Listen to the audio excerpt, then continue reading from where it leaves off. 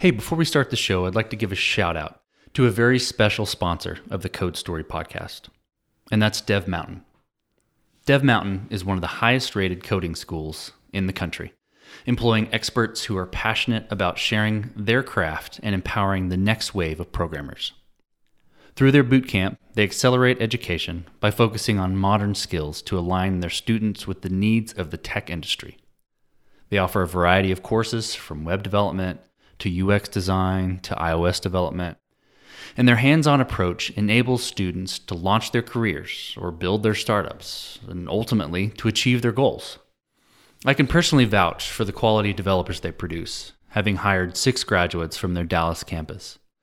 Not only does Dev Mountain teach the practical skills needed to build software, they give their students a foundation to amplify the necessary creative thinking, problem solving, and project-focused skills required for tech professionals today. You can find out more information about their programs and how to sign up at devmountain.com. That's devmountain.com. Music is all about rules and patterns, right? Programming is problem solving, but also kind of creative thinking. Being the only tech person having feature requests, support requests, change requests coming down the pipe all the time, I think it's really easy to kind of get tunnel vision. What's a legitimate feature request, like an actual improvement, versus what is someone requesting something to be tweaked to make their life a little bit easier? I'm speaking at this many conferences this year, and my business is doing this much money this year. At some point, it's important to learn how to relax and rest.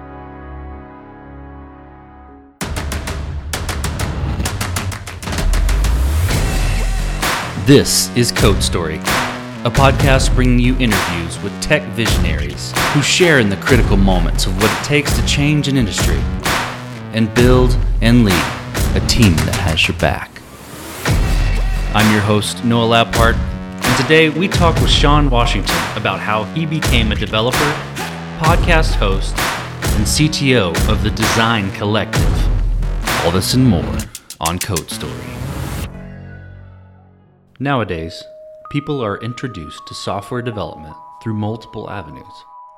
And it's pretty amazing how many other industries parallel the thinking and creative process of writing code. Teaching, project management, even music. Sean Washington took an unconventional route into software through writing music and graphic design. Since then, he has been sprinting forward as a full-stack web developer and tech podcast host. His most recent adventure has been becoming the CTO and lead developer of the Design Collective, giving him the opportunity not only to learn the platform, but to make it his own and define the vision for how to uplevel the product. Sean, thank you for being on Code Story. Thank you for having me. So tell me about you outside of being involved in tech. These days, I don't really do a whole lot. I guess before technology, it was music. That's kind of what I always did. I quit music to get into technology. So outside of working, I play guitar, listen to music, try to go to shows. Other than that, my girlfriend's kind of introduced me to the outdoors a little bit, pushed me to become more, one with the environment. So hiking and going on sails and surfing and things like that. So just being outside away from computer screens and stuff, which has been really, really helpful for me. But I'm a creature of habit. So I like my routines. And so I get into routines. And most recently, it's just been working and training jujitsu and working and training jujitsu kind of on a cycle. So tell me let's get into a little bit of tech. Tell me about your path to get where you are right now, like your career path. Yeah, it's kind of, interesting. I don't know if it's like non-standard. So I didn't go to school. I'm self-taught.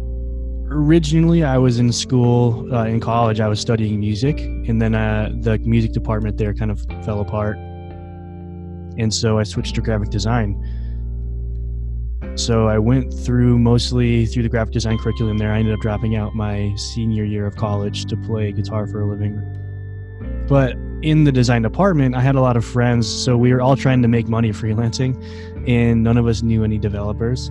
And so I figured, hey, why not give it a shot? Because then there's an instant job market.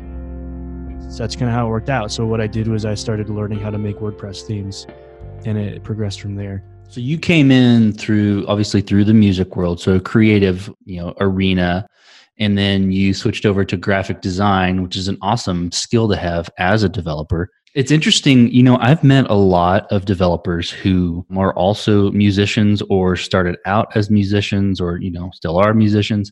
There seems to be a pretty interesting parallel between writing music or playing music and programming. What are your thoughts on that?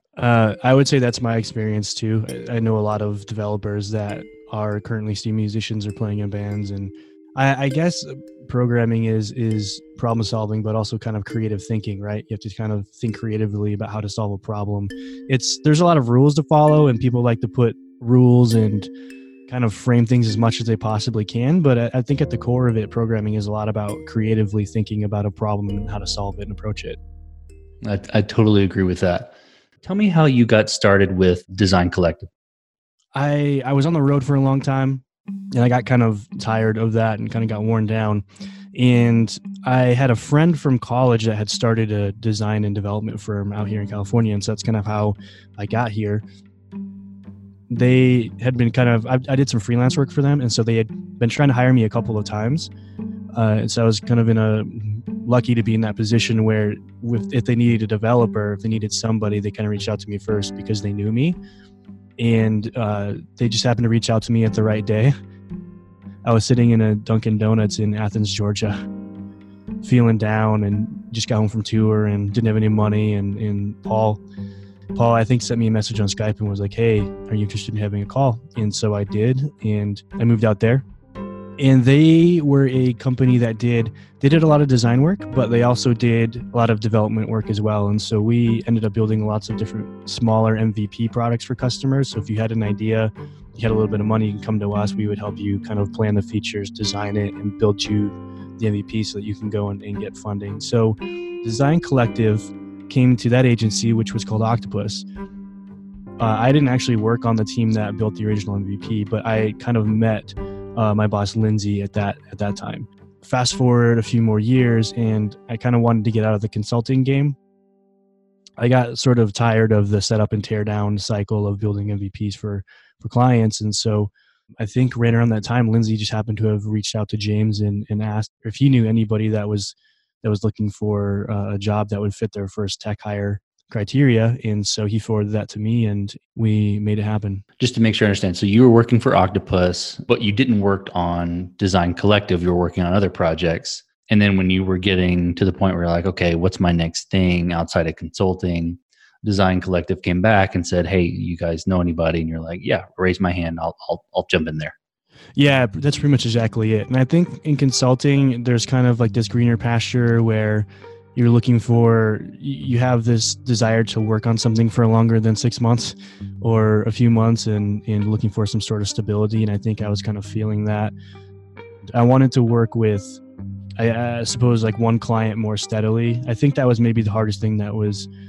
The thing that was hardest on me was kind of learning people's personalities and learning how to communicate with them. And then as soon as you learn how to communicate with that person, you have to like meet a new team of people and do the same thing over again. It was just pretty draining. So tell me about then, so you jumped into Design Collective. Was it hey, we're looking for a CTO, come on in and be our CTO? Or was it, hey, we're looking for someone to come in and be a developer? Or what was the situation when you took over at Design Collective? So it's kind of all the above. So when I came in, I was actually the first technical person. So I guess what they had done was they had the MVP built, but they didn't launch it right away. What they did was they went around and collected more information from the market and from potential customers. And they were just trying to learn more about what they actually wanted to do. So it was interesting because they had this MVP with a certain set of features. And then I came in to kind of, like you said, oversee all technical aspects. So not only just like development of the platform and launching the thing, but also setting up the emails and setting up the DNS and making sure all this stuff is configured. And so kind of everything technology related would kind of be under my purview, I guess. When you came in and the product was, an MVP set of features, what tools were you immediately introduced to, or what did you start using on day one? Yeah, so the MVP was built with Ruby on Rails, and it was relatively straightforward. Ruby on Rails, Postgres for the database, and I think at that point, Elasticsearch had also been plugged in for plain text searching, for searching products and stuff. When you hit the ground running and you saw the MVP, what was your first step in building the tech future of this product? Before I was able to jump in and even start thinking about like, what does the future of this product look like? It was, what do we actually have versus what my boss's expectations are, basically. And so there was basically a round of just trying to learn the thing myself, because I didn't take part in building it, and I wasn't really around in any of the meetings or the plannings, So I think there was this interesting phase that took me a while of reconciling sort of the perceived features from the team around me versus what we had in front of us. That's interesting. So I would get, you coming in to Design Collective, being a fresh set of eyes, so to speak, and having to learn, what was made before you. But even the business side of the equation or the product side of the equation didn't exactly know what they had. It was a lot of just trying to figure out, okay, exactly where are we at? They have this thing, and then they're continuing to move on and think about the future, think about features they want to add to it, right? And then I show up and I'm like, okay, here's where you're kind of moving forward, but the code's not moving forward because there's not a technical person at all, right? So it's kind of like reconciling the two worlds. What was your process for doing that? You come in, you take over something as a collective team. What was your process for doing that? Writing a lot, taking a lot of notes. I went through the original deck. So I think when Lindsay, my boss, approached Design Collective, she had a deck, or basically a presentation of, here's what my idea is at its core, right? So basically the vision, like what her overarching vision is. And so I looked at that, tried to internalize that. And then what I would do is I would go to the code base and go to the app, click around, look through the code and see, okay, here are the features that we have. Here's kind of how it works. Do they line up, and how much work would be need to be done to line those two things up? But really, it was a lot of not even programming, and that was what was weird for me, because up until that point in my career, I'd only ever been paid to only ever felt like I was actually making money if I was typing code. But here I am sitting in Google Docs all day long, not writing code and talking to non-technical people. But the process really was just a lot of asking as many questions as I could, trying to really understand what the vision was. And I guess that kind of go towards the question you asked about, like, how do you start preparing this thing for the future, right? Is really trying to get a proper sense of what the vision is from my boss. And luckily, she's really good at vision casting. And so once I was able to understand that, then I was able to start kind of writing down, like, okay, well, here's what we need to update. Here's what we need to change. Here's we need to turn the ship a little bit to make sure we can hit that vision. So then next step. So what decisions or trade-offs did you have to make in the short term? Okay, so you understand the vision, you understand where the product is, and you know where you want to go. How did you make those short-term, long-term type decisions and trade-offs? And what were they? We had something that worked okay, but it wasn't ideal. And really what we had something that, it worked, but it wasn't going to work for too long. And so I try not to think about scaling, or I try not to think about performance too early on, because it's not going to be a problem if you don't have customers. If you don't have users, it doesn't matter if your app doesn't perform. But it was becoming pretty clear that some of the stuff that we needed to tackle right away to be able to even steer the ship were some performance related things. And I say this, and I always hear this said, but rewriting is never the answer until maybe it is the answer. So what I started doing was, the Rails app was it felt like it was built by someone who knew Ruby but didn't really know Rails. And so it was kind of like mini Ruby apps inside of a Rails shell. And so it was really hard for me to navigate things. And also we were in a unique position, I guess, to where we hadn't launched the thing. It wasn't live. It wasn't out there. We didn't have customers depending on it, nor were they in a rush to push this thing out there. So I had actually been toying with Elixir for a while, and I really liked it. I really enjoyed the language. I felt really productive with it. So I just started rewriting small pieces of the app, just kind of piece by piece. And so I think it ended up taking me, from start to finish, it ended up taking me about 2 months to kind of replace the entire thing, kind of translating from Ruby and Rails to a single Elixir code base. Nice. No, tell me a little bit about Elixir. I know a little bit about it, but kind of give me a little bit of an overview of what Elixir would be as opposed to Rails. we're using Phoenix, which would be more akin to what Rails is. So Rails is, just a framework for Ruby that's built on top of Ruby. And Phoenix is similar to Rails, but it's a lot lighter weight. And so for me, I think the biggest win in doing that was kind of just clarity in code. For example, a lot of the original Design Collective MVP app was written with callbacks, which was really difficult to debug. Something would happen on a model, and then you have these kind of invisible feeling functions running in a chain, and it's hard to track. It was hard for me to track those down. With Elixir and Phoenix actually encourages. First of all, it's actually it's a functional language, and so you don't have classes and instances of classes. You just have functions that are organized into modules. So for me, it kind of stripped away the whole class and inheritance scenario. You have modules and you have functions, and if you need to reuse logic, you can alias a module in another module if you want and use those functions. It's interesting now that I'm thinking about it. You're kind of you're asking me like, how do you position this thing for the future? In that rewrite allowed me to simplify a lot of things, and it made me intimately familiar with all of the functionality, whereas before it was really difficult for me to become familiar with that stuff. But the only parallel is like with Ruby and Elixir, like they look similar. A lot of people will look at Elixir and be like, oh, it looks like Ruby, but they're just not the same at all. Elixir is functional and Ruby is, typical class-based object-oriented programming language. How has the product progressed after that? So you brought it into a new framework, a new language, and then what did you do next? How did you mature the product after that? So, Design Collective being a collection of tools that small businesses, specifically furniture stores, use to sell their business, not just their merchandise, but their actual business online. They basically had a really clear kind of runway with we need this, and this to be able to sell this.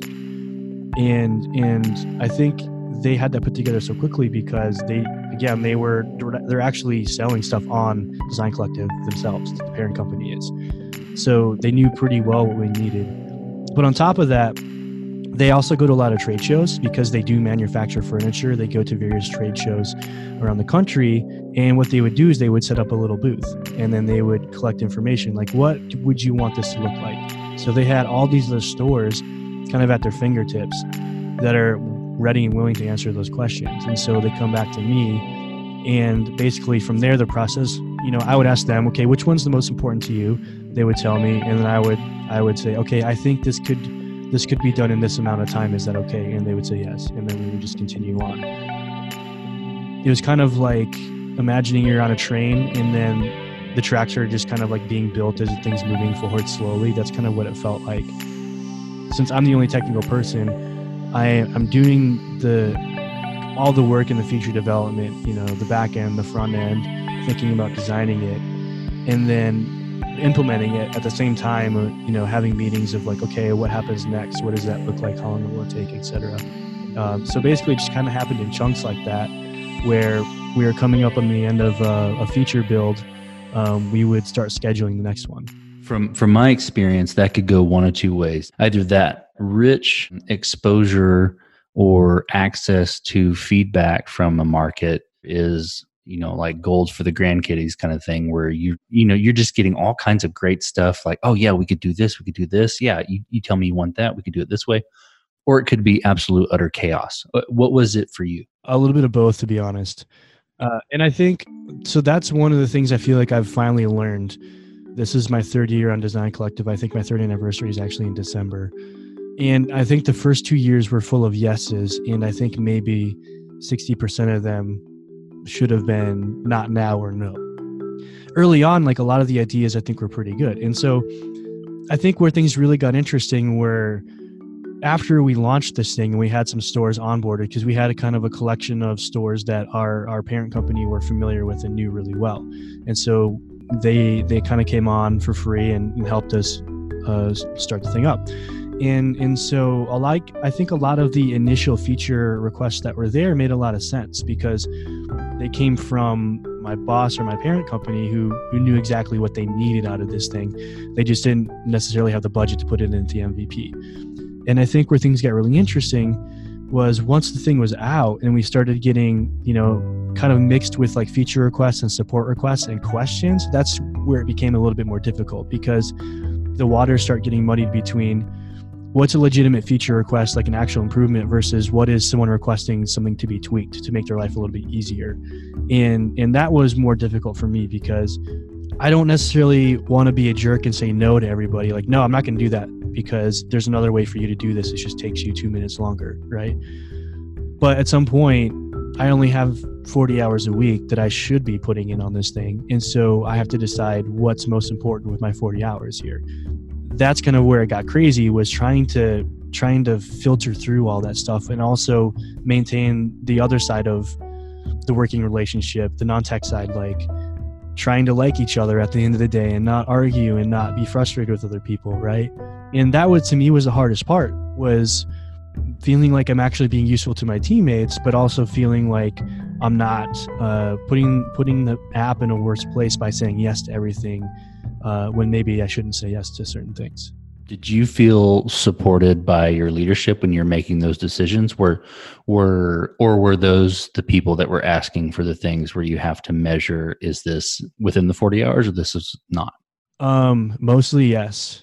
It's interesting in that my main boss, Lindsay, 100% always supported, and I've said this a few times, and in that I'm really blessed to have a boss where if she thinks that when I'm answering a deadline question, if she thinks I'm being a little shaky or not answering absolutely, she'll be the one to say, let's add 2 weeks to it. Add another week, add 2 weeks. Doesn't matter. Just as long as you feel okay with the deadline. Yeah, and so I've been very supported in that fact, and I don't have to rush things out. I kind of shoot myself in the foot because I'm always schedule things with not enough time. Even I know better, right? So I'm having a discussion with Paul or other an engineer, and we'll be like, okay, when do we think we can do this? Let's add another week. And then there's always that conversation. Should we add 2 more weeks? Nah, we won't need those 2 weeks, but it's almost always the case where you do need those 2 weeks. So it's kind of an interesting thing where it's not necessarily like any stress and stuff like that doesn't come from my bosses or the people over me imposing deadlines. It's kind of a self-imposed thing where I failed to consider something when I'm thinking of feature A. Like I didn't think about the other half of the work that needed to be done or the other things that feature affected when I was pitching the time frame. So I guess to really answer your question, yeah, I felt supported. There are times, obviously, where people, would ask or say things like, "Oh, yeah, it'd be nicer if this could be done faster." But the majority of the cases, it was, yeah, take as much time as you need because we understand that it makes sense for you to spend time on this and not rush it. Were you a part of, or were you responsible for bringing on the second person? Yes. Yep. Gotcha. So how did you go about choosing that person? How did you know what you were looking for? And what brought up the need for an additional resource? So the need for an additional resource came about because I just wasn't getting as much done as I wanted to. And I spent a lot of my time, communicating with other teammates, thinking and writing, and also kind of processing feature requests and feedback. So if that takes up a third of my time or half of my time, that means that only half of my time is actually spent on putting this stuff into production or making it a reality, which, that wears down on me a lot. And I think really actually what was taking it out of me the most was just kind of being on call all the time. So if there's an issue or a bug comes up, it was uncanny. It was always, I would say something in Slack like, hey, I'm headed to go train. I'm headed to the gym. Let me know if you need anything. I get in the car, 10 minutes later, I get a Slack notification. Hey, so-and-so says this thing isn't working. You know what I mean? So I'm stressed out because I can't do anything about it. So I think that was a lot of it too, is I just needed somebody else to be able to answer questions, somebody else to be able to field support requests, somebody else just to talk to, throughout the day, rubber ducking, brainstorming, whatever. I think those were really the biggest things that I needed, was just another person present. And the process was, I happened to know somebody that was looking, and I happened to have worked with them in the past. In fact, they actually hired me to Octopus. So I hired my old boss, and he was the second tech person at Design Collective. Nice. Was there any weirdness in the shift in bossness there, I guess? No, I don't think so anyway. We didn't really. So it's weird. My title might be CTO, but I just feel like when I don't know, it feels weird when I tell people that. So sometimes I tell people I'm just like the tech guy at a startup, there was never really any sort of like rules or areas of responsibility to enforce. There was so much work to be done and so much work to go around. We would just kind of divvy it up and do it.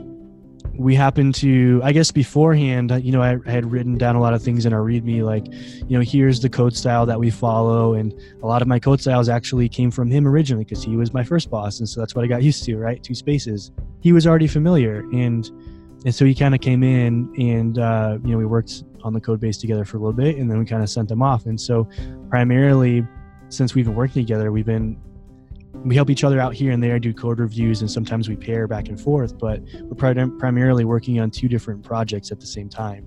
It just went really smoothly. There was no sort of power dynamics. There was no sort of, I'm your boss now and you have to listen to what I tell you to do. I think what really helped was that he just genuinely wanted the best for the business. And so when it came time to pick out features or pick out bugs to fix, that was the thing we could both agree on. This one makes the most sense in terms of how it affects the bottom line. And so he'd be like, I'm happy to spend my time there. And that's what he would do. Tell me from a CTO standpoint, team leader standpoint, what are you most proud of in what you've built at Design Collective? I think the first one, maybe from the business perspective, it feels really good when I tell people what we're building. That at the crux of what we're doing is we're trying to help brick and mortar businesses stay in business. And so that's the whole point of Design Collective really is to give tools back to these brick and mortar furniture stores that are getting put out of business left and right by Amazon, Wayfair, Houzz, etc. So it's almost kind of like we're giving them a quiver full of arrows that they can use to market themselves. And so to me, that's maybe what the most proudest of is that I'm working on something that I feel like actually helps people, enriches people's lives. And it's always kind of reaffirmed to me when we get feedback from our customers, being brick and mortar stores, how actually we've had a few stores that would have gone out of business if they hadn't come onto our platform. And to me, that's kind of like a point of pride. I can feel proud of that, I guess. And from a technical standpoint, I was really insecure about the fact that I did make that decision to rewrite. So I always kind of come back to like, what would things look like if I were still using Ruby and Rails? I certainly could have rehabbed it. I don't know how long it would have taken. But now when I really think about it, I really, really enjoy the platforms that I'm using. To their credit, we have, I think our production app uses less than 200 megabytes of RAM at any given time. And our response times are I think 50 percentile are less than 50 milliseconds from the API. That's incredible. It feels good. And at the same time, I haven't really had to, the only performance thing I've done, we don't do any caching, we don't do any of that stuff. We haven't had to. Really, the only things I've had to do were fix stupid mistakes that I made, like N+1s or things like that, like SQL problems. But that feels really good to have something, like I mentioned before, a big stressor for me was getting support requests like this, there's a bug here, there's a bug there. A lot of those have stabled out. And I think that's due to the way that Phoenix and Elixir encourage you to build applications.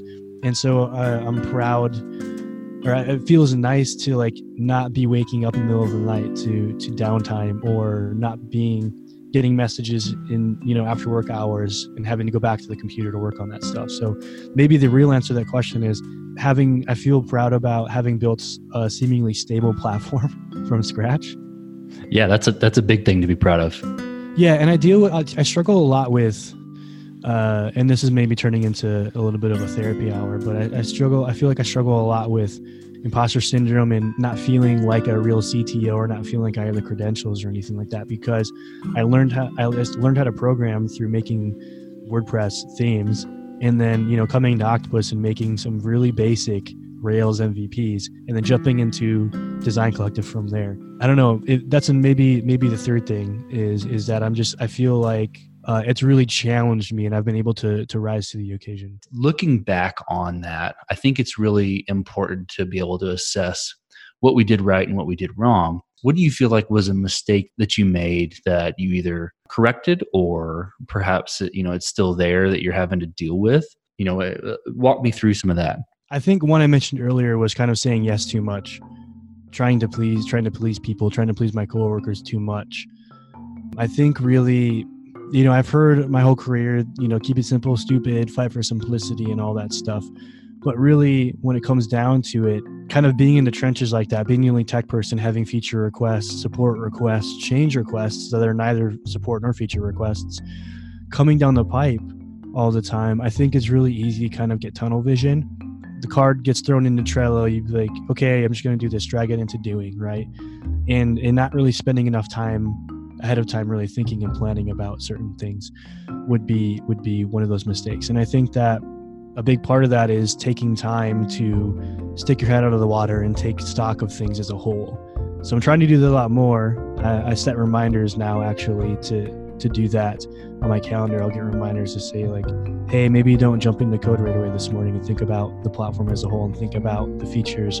Yeah, saying yes too much, having too much tunnel vision, not coming up for air enough. Yeah, I think those are really like maybe the biggest like non-technical related mistakes that happen. And those are just kind of from being overwhelmed, I guess. What was a mistake that you made that turned out to be a blessing in disguise, that you know, something that happened that you were like, oh man, this isn't good, but either, you know, you rose above it with an awesome, elegant solution, or it ended up being better than you thought it was going to be, or something like that? Elasticsearch has been an interesting one for me because I've been trying to keep our platform as simple as possible. So I mentioned we're using Elixir and Phoenix. We have Postgres, we have Redis, and then we have Elasticsearch. And those are the major moving pieces of the platform. So there's been a lot of times where we've been trying to sort of tweak, I suppose, the search algorithm. And I use the term algorithm there very loosely. It's just a map of scorings and things like that. So yeah, I think there's been times where we've kind of tweaked things and put it out there.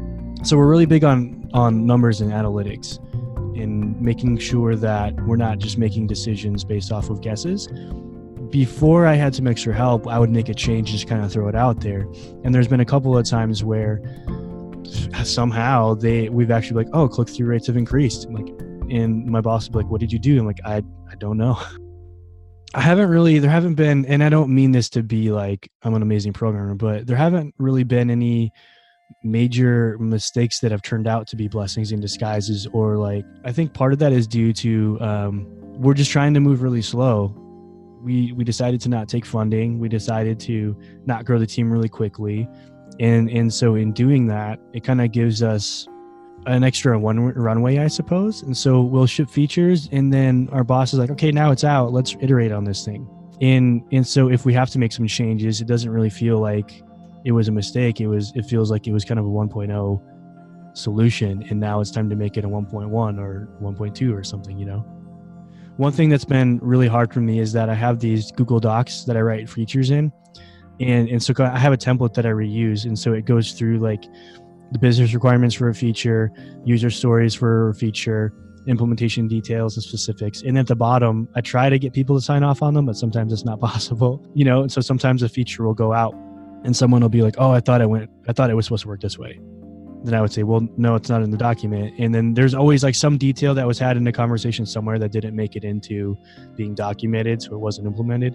So we've had things like that, but those have always been kind of like quick changes or, you know, things that weren't like showstoppers or anything like that, I guess. Sure, that makes sense. So what does the future look like for Design Collective, for the product and for your leadership and for your team, your technical team?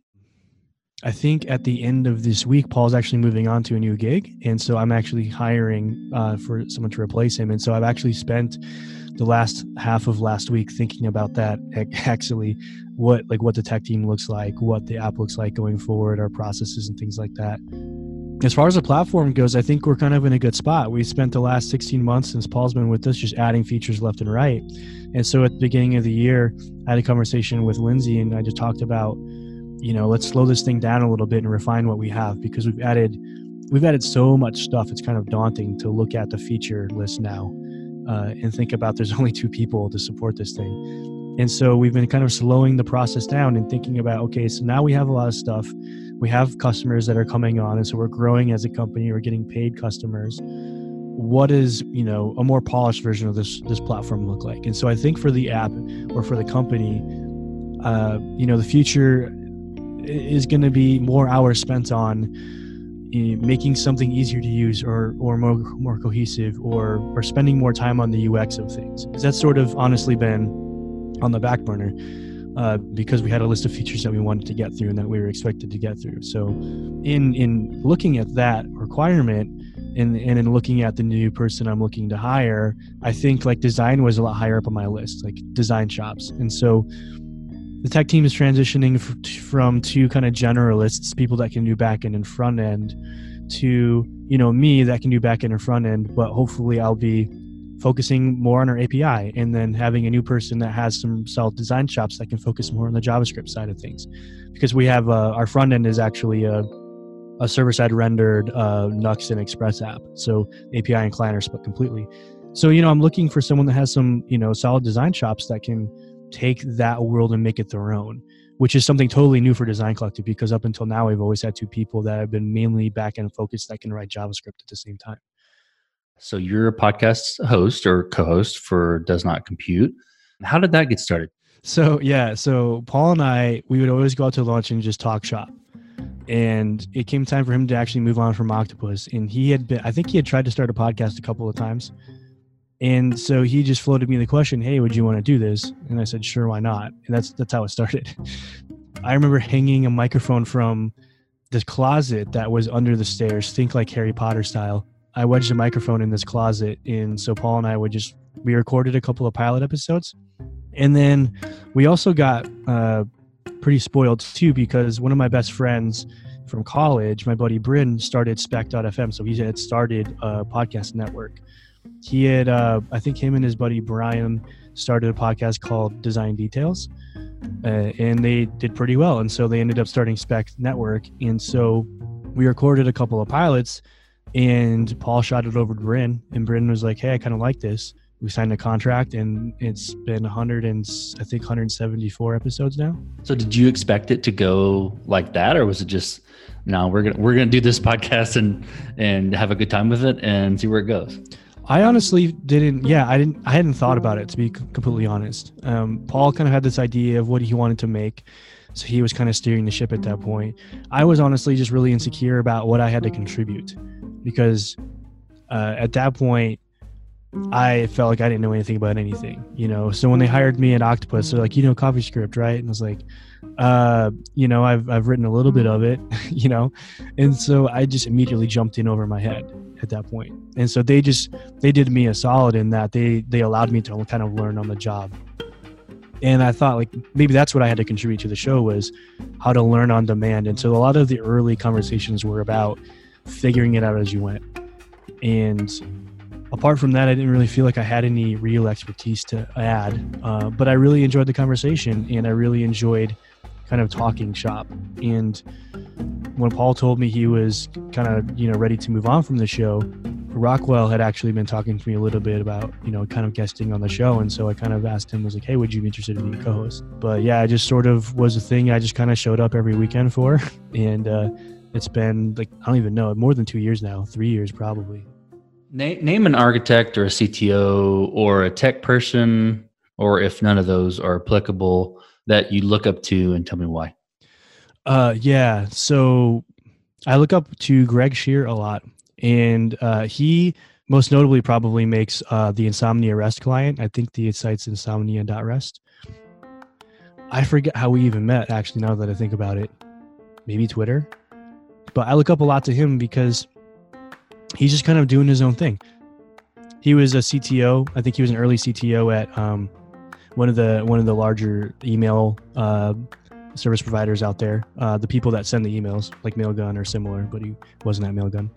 He had this side project that he worked on that turned out to be successful, which is Insomnia. And so I've been to Montreal a few times to hang out with him, and I think I could really enjoy, how he approaches life. And so he's kind of in a sweet position where Insomnia is open source, and there's a pro membership for it. And the pro membership covers all of his hosting expenses. And so he puts in the work to kind of steward the open source project and make sure things are getting merged and bugs are getting fixed.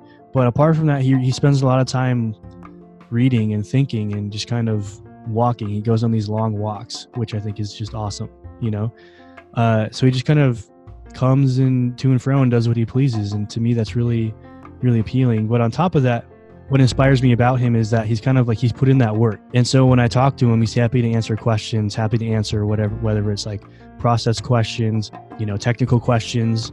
He's just transparent, I guess. And so he's always working on different things, and he's always like sharing me like screenshots of like the inside process, like I guess how the sausage is made. And he's really open about it. And so I learn a lot from him, and I really look up to him a lot. Last question.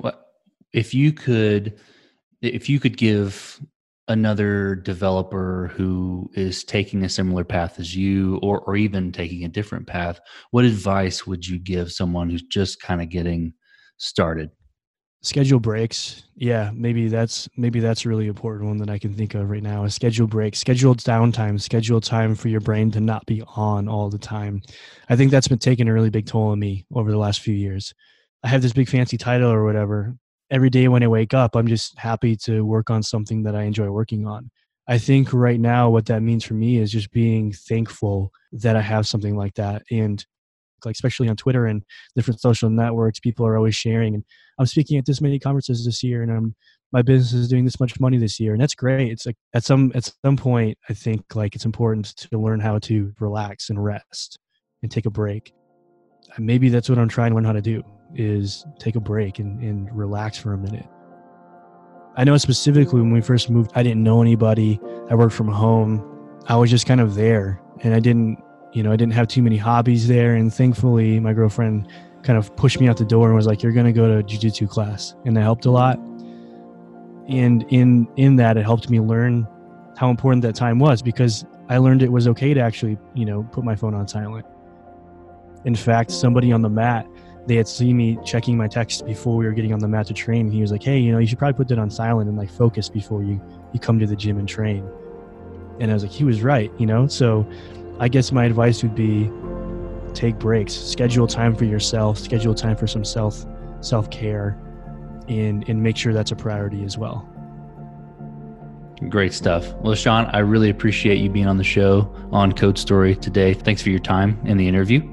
Yeah, thanks for having me. And this concludes another chapter of Code Story.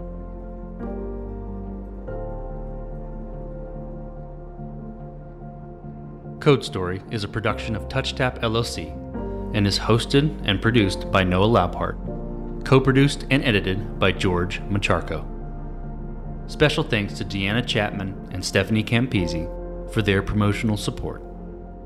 Be sure to subscribe on iTunes, Google Play, Breaker, or the podcasting app of your choice.